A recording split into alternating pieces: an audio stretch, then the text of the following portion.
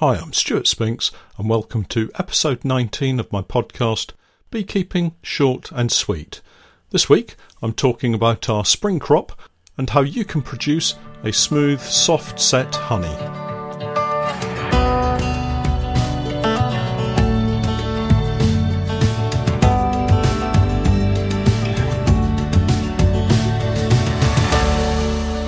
Beekeeping Short and Sweet.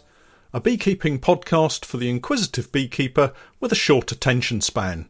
A beekeeper, in fact, just like me.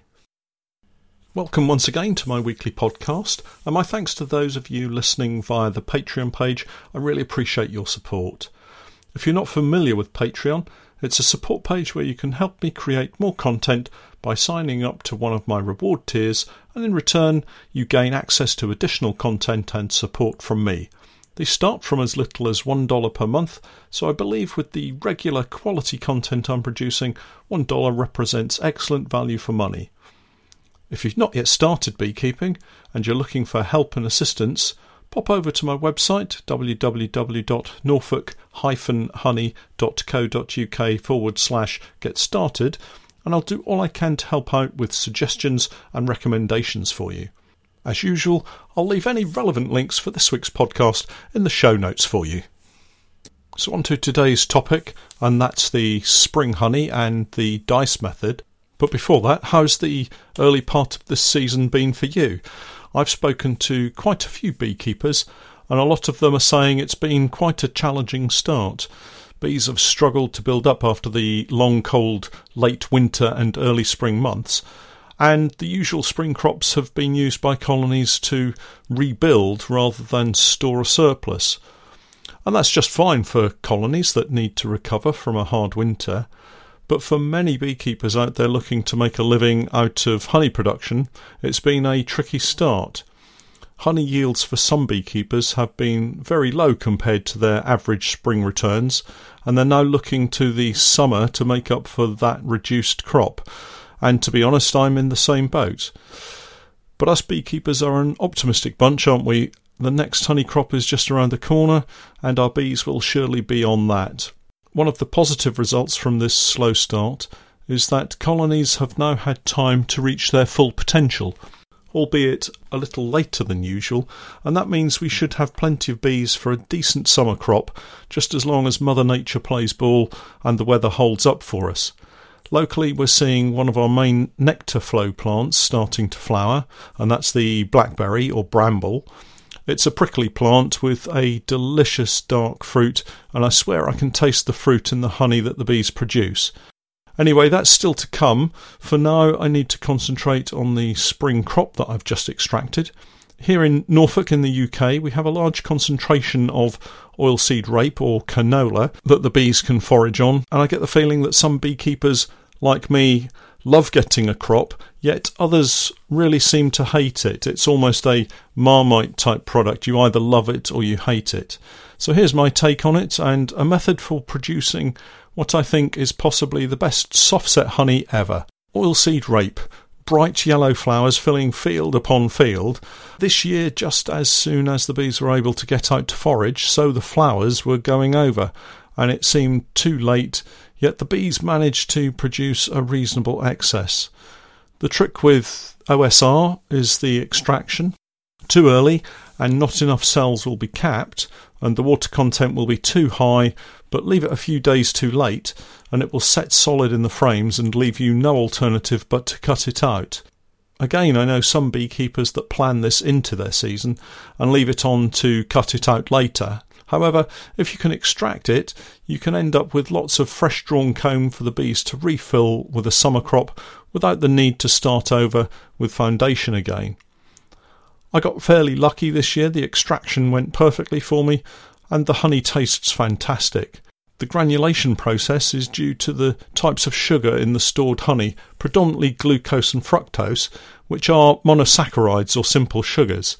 There are other sugars in the mix, but these are the two main types here, and the combination of high glucose levels, a reduction in the water content as the bees work the nectar into the cells, and the ambient temperature are factors that cause the rapid granulation of this honey. As the water is evaporated from the cells, the predisposition of the honey to granulate increases, and should the temperature fall to a mid-teens centigrade level, as it often does here in the UK in late spring or early summer, the granulation process will kick in really quickly, meaning the beekeeper has to then cut out the honey and comb from the frame rather than extract. Did you know that a temperature of around 14 or 15 degrees centigrade is ideal for granulating honey? But if you reduce the temperature further, even down to a minus 1 degrees centigrade for instance, you actually prevent granulation. If you manage to extract it in time, you're rewarded with a light, sweet-tasting runny honey to drizzle over your toast. However, if you leave it a while, it will set solid and become almost white in colour. So now what do? Well, don't despair. You can buy a honey creamer for a few £100 or dollars to use just once or twice a year to return the solid honey back to creamed honey. It's simple. But hang on, I hear you say, I don't want to spend hundreds of pounds or dollars on a piece of kit for what amounts to just a couple of large buckets of solid honey. Well, I have an alternative solution for you, and it works fantastically well and produces the smoothest soft-set honey you'll ever taste. It's called the Dice method, and all you really need is a thermometer, a honey warming cabinet of some type. For instance, our modern oven can control the temperature down to 30 degrees centigrade, so it doesn't have to be a special piece of equipment, a pestle and mortar, and a quiet afternoon to get cracking on the task.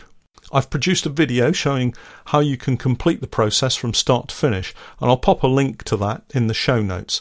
However, the process starts with a sample of the solid honey that you want to turn into your soft set honey. It used to be called creamed honey, but apparently the description using the word creamed meant that some people thought you were adding cream to the honey, so we're encouraged to use the words soft set now. Anyway, we're going to produce a fine soft set honey to use as a seed for a larger batch of honey. So I start off with enough honey to set a standard 1 pound honey jar. So you can see you can do this as a backyard beekeeper or as a hobbyist beekeeper at home. You'll ideally need around 10% seed honey, so for a 1 pound jar, which is 454 grams, you'll need approximately 45 grams of coarse set honey to put into your pestle and mortar. The next step is possibly the most important part. You have to grind the honey in the pestle and mortar until you can no longer feel any crystals. So get grinding and keep grinding. After a while, the honey will turn a lighter colour, and if you take a little and rub it between your finger and thumb, you'll feel the crystals are getting smaller and finer. Keep going until you can't feel any crystals on your fingers at all, and then comes the secret step. Take a small sample of your ground up honey and pop it onto your tongue. Now feel it in your mouth.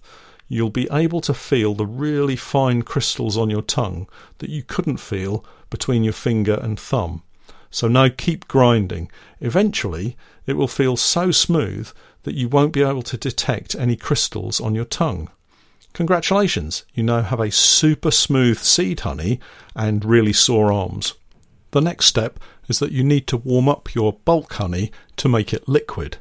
Dice recommends increasing the temperature to a point that kills off any yeasts that might be present in the honey. One of the issues with producing soft-set honey is that as the granulation process sets in, it actually releases more water into the honey.